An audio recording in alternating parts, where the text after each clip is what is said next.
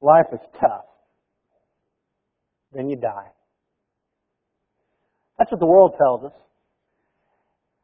And sometimes it's easy, even though we're Christians, to buy into this philosophy. Sometimes it seems that things are just getting worse and worse. There seems to be all kinds of trouble that we face, and Satan wants us to believe that things are just going downhill and that things are just going to get worse and worse and then we're going to die and things are just going to be bad anyway. And so why bother trying? What's the point of being in Christ? But Paul, in Romans chapter 8, in the reading that Ryan just gave us, has a different message. Satan wants us to believe that everything is going downhill and everything is just going to be all wrong. But Paul said something different. Paul said, everything's going to be all right. Everything is going to be all right. We just need to trust God. God's in control. I'd like for us to take a look at this passage. It's going to be just a very simple lesson today. I'd like for you to look in Romans 8. And we're going to stay here the whole time. So just go ahead and open it up and mark your finger there. It's going to be real easy. As Paul tells us, who love God, everything's going to be all right. Before we look at this, would you bow with me in prayer, please? Almighty God and Father in heaven, we love you so much because you are the great Father who created all things. He's given us life and breath and every blessing.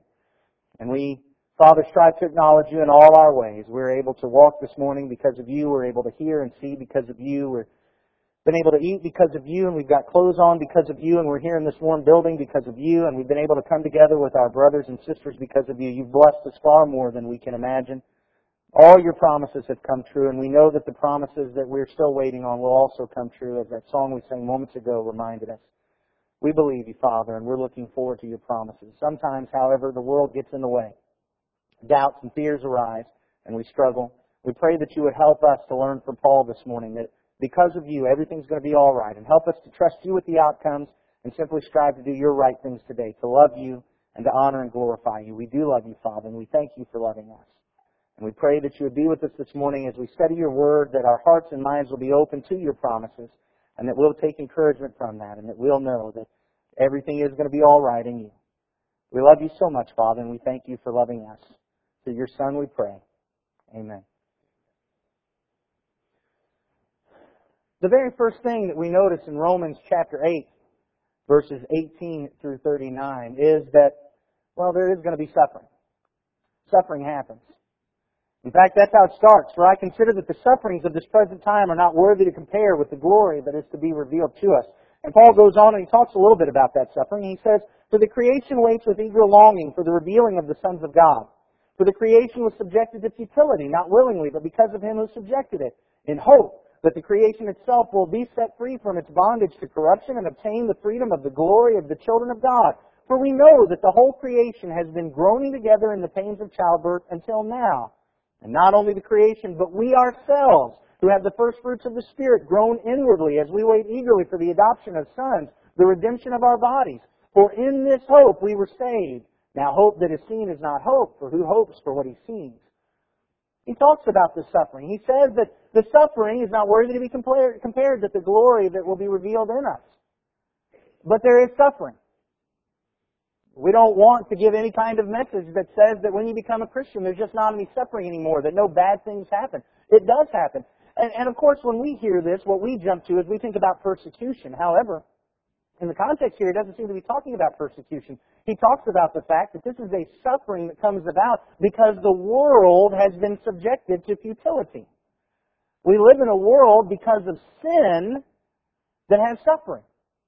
This world, because of sin, has been subjected to futility, and so bad things happen. That's just the way it's going to be. And bad things not only happen out in the world, but it happens to us who have the first fruits of the Spirit, it says. It happens to everybody. Bad things happen. We get sick. Our loved ones die. We lose our jobs. We have tax trouble. We have financial trouble. We have family trouble. There's all kinds of suffering that we go through. We suffer because someone on the job stabbed us in the back. We suffer because friends betray us. We suffer because even brethren let us down and turn their backs on us at times. We suffer because we sin. We suffer because other people sin. We suffer because we made mistakes and bad judgments, and because other people made mistakes and bad judgments. We suffer when people nag and complain and badger and grumble. We suffer when people are giving us a hard time. We suffer through all kinds of things. And sometimes we begin to believe that what's the point? Why even bother with all this? Why do we even keep trying this? And it's just so easy to get caught up in resentment and get caught up in discouragement and to be disgruntled and just throw our hands up and say, what's the point of this? Why keep trying? Seems like I can't ever do anything right. Always, everything seems to mess up. Things just seem to be going from bad to worse all the time. But Paul says that suffering is going to happen. I know that. However, what interests me about what Paul says here is that really the suffering part of it is almost like Paul's side note. He's not here really talking about the suffering. He's talking about the other side of it. He says there in verse 18, I consider that the sufferings of this present time are not worth comparing with the glory that is to be revealed to us. That's the point he's really making. Yes, to make it, he admits that there's suffering, but what he's really saying is that we're all going to be in glory someday. The glory is going to be revealed to us. And the suffering that we're going through right now is not even worth comparing with that. It's going to be wonderful. It's going to be amazing. Glory is coming. However, if you're like me, despite the fact that Paul's point is about the glory that we're going to get, the part that you hone in on is that suffering part. That's the part that I think about. That's the part that I see every day. That glory is something that's coming, but the suffering is something that's right now. And so it's easy to hone in on that side of it and just to think about all the things we're saying. Anybody suffered any this year? Okay, one or two. Okay, well, there's a few more. I'm not asking you to lift holy hands, guys. I was just wanting to know if there was anybody else here that suffered. Okay, we've suffered. Bad things that happen. Good things happened, by the way? Anybody had some good things happen this year? Yeah, okay, good. Good things have happened too. But we have suffered. Bad things have happened, and we go through that. Whether it's within the church, whether it's within our jobs, whether it's within our families, we have bad things and suffering that goes on. And Paul admits the suffering. But the thing I want you to notice is that wasn't Paul's point. Paul's point wasn't that we suffer. Paul's point was that our suffering is not worth comparing with the glory that's going to be revealed on us. What Paul is saying is, I know you suffer, but everything is going to be all right. And he points out that we have a hope. He says we have a hope. Even while we're suffering right now, we can know that everything's going to be all right because God has given us some promises, and God has provided us with a hope. And God has said that it's not going to be like this forever, that yes, there are these things going on, but you have a hope, not just a wishful thinking kind of hope, an earnest expectation kind of hope. This is something that God has said is going to happen, and He mentions three things within this text that He says are going to happen. In verse 21, that the creation itself will be set free from its bondage to corruption and obtain the freedom of the glory of the children of God. We're going to have freedom. We're in a world right now that is subjected to bondage, to futility, to corruption. It's all around us. But we know that freedom is coming. We know that there's going to come a time that sin that subjected this world to futility is going to be vanquished. Freedom is coming, and we'll be set free from the corruption of the world, and we'll be set free from the corruption that we've practiced. But that's not all he says. He goes on in verse 23 and says, and not only the creation, but we ourselves who have the first fruits of the Spirit groan inwardly as we wait eagerly for adoption as sons. We've got adoption coming. Now, I understand in Scripture there's a sense in which we who love God have already been adopted, but here Paul is talking about that ultimate fulfillment of the adoption that comes at the end, when the world is burned up with fire and the new heavens and new earth and in holiness and righteousness, as Peter talks about. We're going to have adoption as sons. Think about what that adoption as sons really means. We are so desperate for connection. We are so desperate to be connected and find wholeness in someone, somewhere. And what Paul says is that's coming. We've already got a taste of it here as we're in Christ and we have that adoption in prospect. But there's going to come a time when that adoption as sons is realized and fulfilled. And we'll have that connection. We'll have freedom and we'll have that adoption, the connection, the wholeness through Christ Jesus.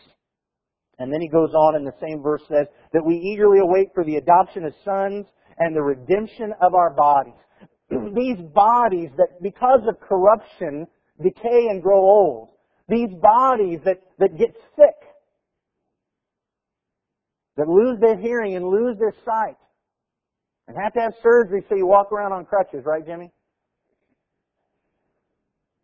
We're going to be redeemed from that. That's not going to happen. We're not going to have to make hospital visits in heaven. We're looking for the redemption of our bodies. Paul says this is the hope that we have. This is what's coming to those who love God. This is what God has promised us. We sang just a moment ago, for you have promised and I believe. Do we believe that? Do we let what's going on in the world and all the things that Satan hurls at us and all those influences cause us to believe that no, things aren't going to be all right? Paul says this is our hope. Freedom, adoption, redemption. Paul is telling us everything is going to be all right. Everything's going to be all right. I want you to understand that this morning. Everything is going to be all right. No, that doesn't mean that everything throughout your life is just going to be rosy. But in the end, everything is going to be all right. And there's a reason for our hope. Why can we have this hope? How is it that we can look at everything that's going on around and we look at ourselves and how much we mess things up and we look at everybody else and how much they mess things up and we look at the world and how messed up it is? Why is it that we can say that for us who love God, everything is going to be all right? Well, this is where Paul really brings about his evidence. In verse 26 he says, likewise the Spirit helps us in our weakness. For we do not know what to pray for as we ought, but the Spirit Himself intercedes for us with groanings too deep for words. And He who searches hearts knows what is the mind of the Spirit, because the Spirit intercedes for the saints according to the will of God. We have this hope because the Holy Spirit is working on us. Don't want everything to work out all right? I know that you do. The problem is when we try to make sure that everything works out all right, we mess it up. At least that's what happens in my life. And sometimes we're not even sure what do we need to pray for. What do we need to pray for so that everything will be all right? We don't know. And certainly as we mature in Christ, we gain understanding and our prayers become more mature and our spiritual living becomes more mature. But even then, we're not God. We don't know everything. Why is everything going to be all right? Paul says, because in our weakness, the Holy Spirit is helping us. The Spirit is interceding for us, even when we don't know what we're doing. We don't know how to pray. We've got people that we're worried about, and we don't know how to pray for them. We don't know what the right thing is, but the Spirit does.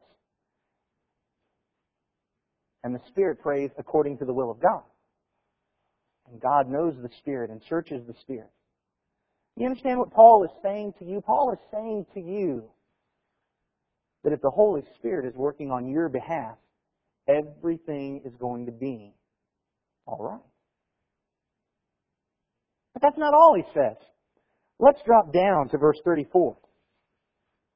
In verse 34 he says, who is to condemn? Christ Jesus is the one who died, more than that who was raised, who is at the right hand of God, who indeed is interceding for us. Who shall separate us from the love of Christ? Shall tribulation or distress or persecution or famine or nakedness or danger or sword? As it is written, for your sake we are being killed all the day long. We are regarded as sheep to be slaughtered. No, in all these things we are more than conquerors through Him who loved us. You notice what he said? It's not only the Holy Spirit that is interceding for us, but Jesus Christ is interceding for us. Jesus Christ died on the cross and is now sitting at the right hand of God, and He's interceding for you. Jesus is taking you to the Father right now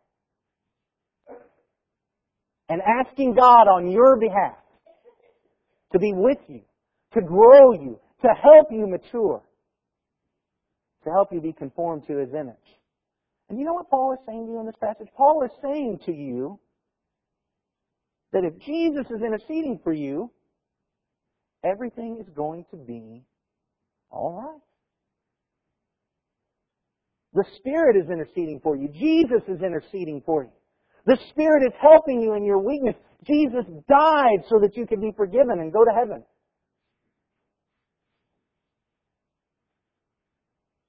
Everything's going to be all right. But He doesn't end there. Let's back up to verse 28. In verse 28, Paul says, "And we know that for those who love God, all things work together for good, for those who are called according to His purpose." See that? We know that for those who love God, all things work together for good, to those who are called according to His purpose. Now, that's not saying that every event in your life is going to be good, and that's not even saying that every major event in your life is going to be good. But what it is saying is that no matter what happens in your life, when we love God, in the end, God's working it together for good.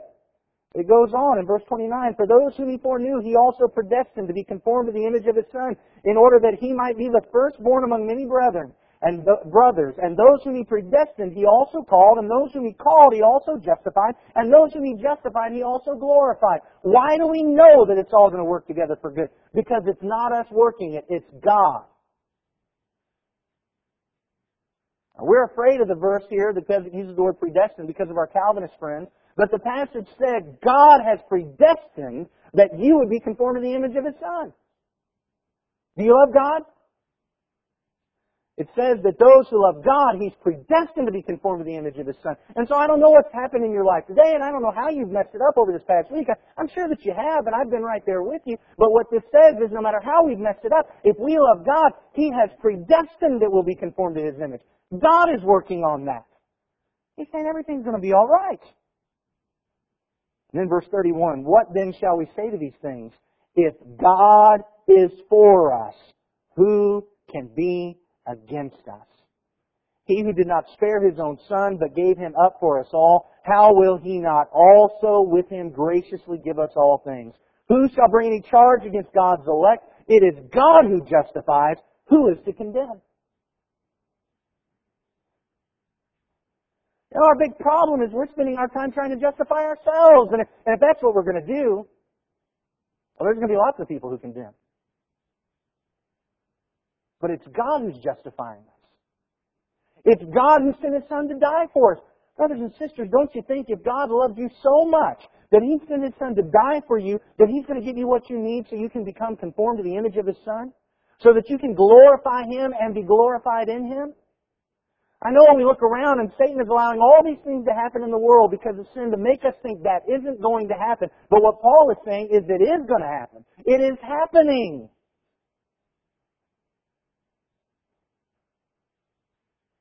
God's working it out. God will work it out. We love Him. And therefore God will justify us. And God will glorify us. And if God is on our behalf, everything is going to be all right. Everything's going to be all right. As long as we keep loving God. Y'all see what that passage says? Let's just recap that again. Who's working on your behalf right now? The Holy Spirit, Jesus Christ, and God the Father. Who is powerful enough to mess that up?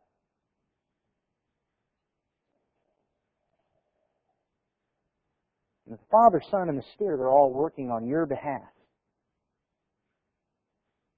Paul is saying, everything is going to be all right. Who shall separate us from the love of Christ?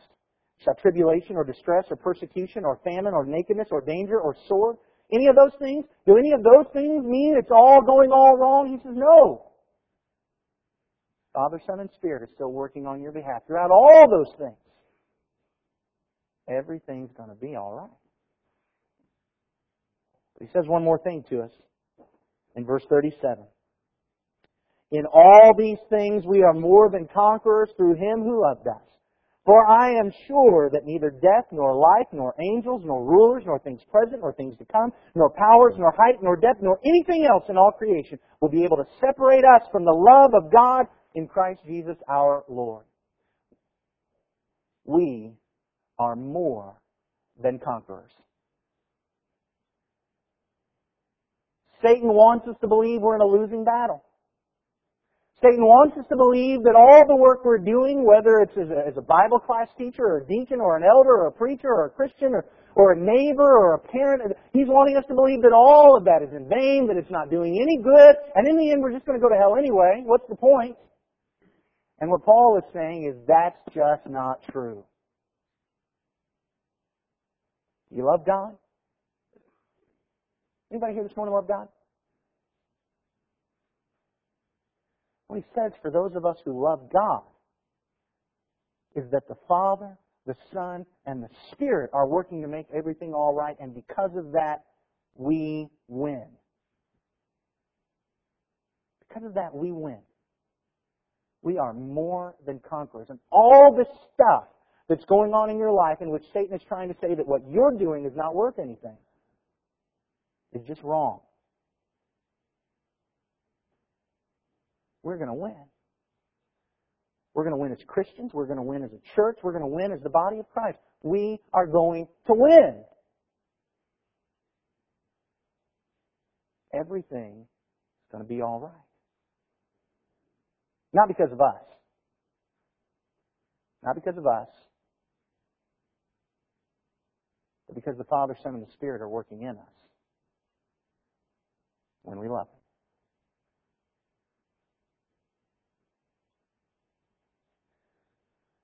There's only one thing I wanted you to remember from this lesson. Can anybody guess what that is? Guys, everything's going to be all right. We're in Christ. We love God. And God loves you. Let's let Him work on the outcomes. How about today we just do what we can to get to know Him better and love Him? I asked myself 4 questions this week when it came to this lesson. What did I want you to know? Anybody got that one down yet? Everything's going to be all right. Why do I want you to know it? Because Satan has a real bad habit of discouraging us and making us think it's just not true. And we need to be encouraged. But what do I want you to do? I want you to be encouraged.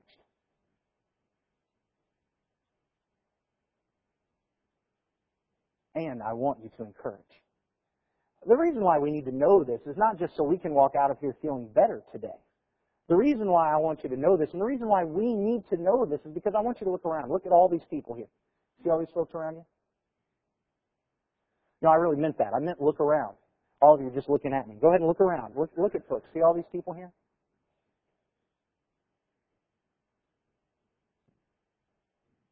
Every single one of these folks here need to be encouraged this week. Everybody's at a different place. I mean, some people are strong in their faith this week, and some people are down. Some people are, this is not a week where they're struggling too much, but some people it's a bad week. But every single person here needs to be encouraged this week. And so I want to encourage you to encourage someone. And the reason I want you to do it, that was the 4th question, why do I want you to do that, is not because, oh, this is God's homework for you this week to encourage someone. The reason I want you to do it is because when you encourage, you will be encouraged. So we're going to do something a little bit different. Jim, did you get some folks ready to, okay, I got some guys that are going to pass out some slips of paper. Go ahead and do that, would you guys? We're going to take just a moment here, pass these out. I hope I've got enough for everybody. 1 Timothy 1:5 says the goal of our instruction is love from a pure heart, a good conscience, and a sincere faith. And when Paul said that to Timothy, he was not saying, I hope you feel some love. He was saying, I hope you do some love. That's what the goal is. The goal is about doing. It's not just about knowing. And one of the problems I sometimes have in my preaching is I just want to make sure everybody knows some things. But today I want us to do some things.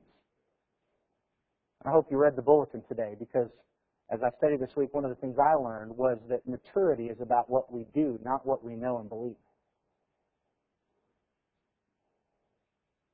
I want you to know that everything is going to be all right, because there are people around you who are struggling to believe that.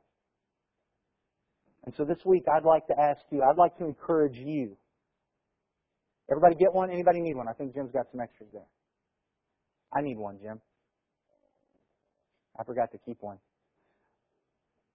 I'd like you to look at that slip, and right now, don't tuck it in your Bible for later. Right now, make a commitment. And I want you to look around, and I want you to see 3 people.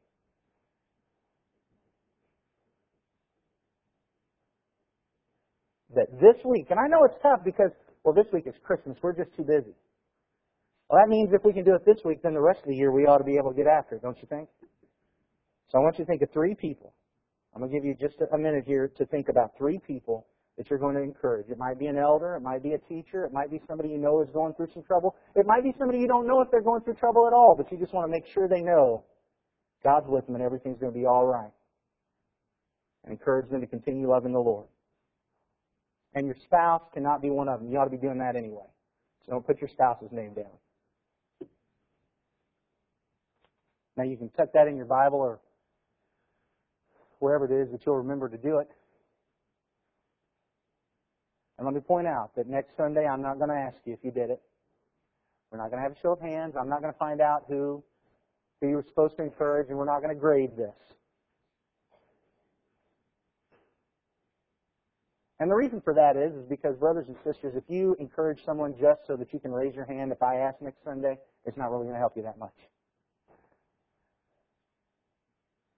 But when from your heart you take time this week to encourage people about God being with them, I just guarantee you, you will be encouraged. And so, that's really the question about whether or not you're going to do this. Do you want to be encouraged or not? Because when we encourage others, we are encouraged ourselves.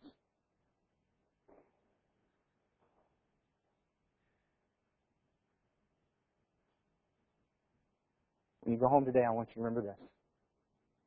Everything's going to be all right.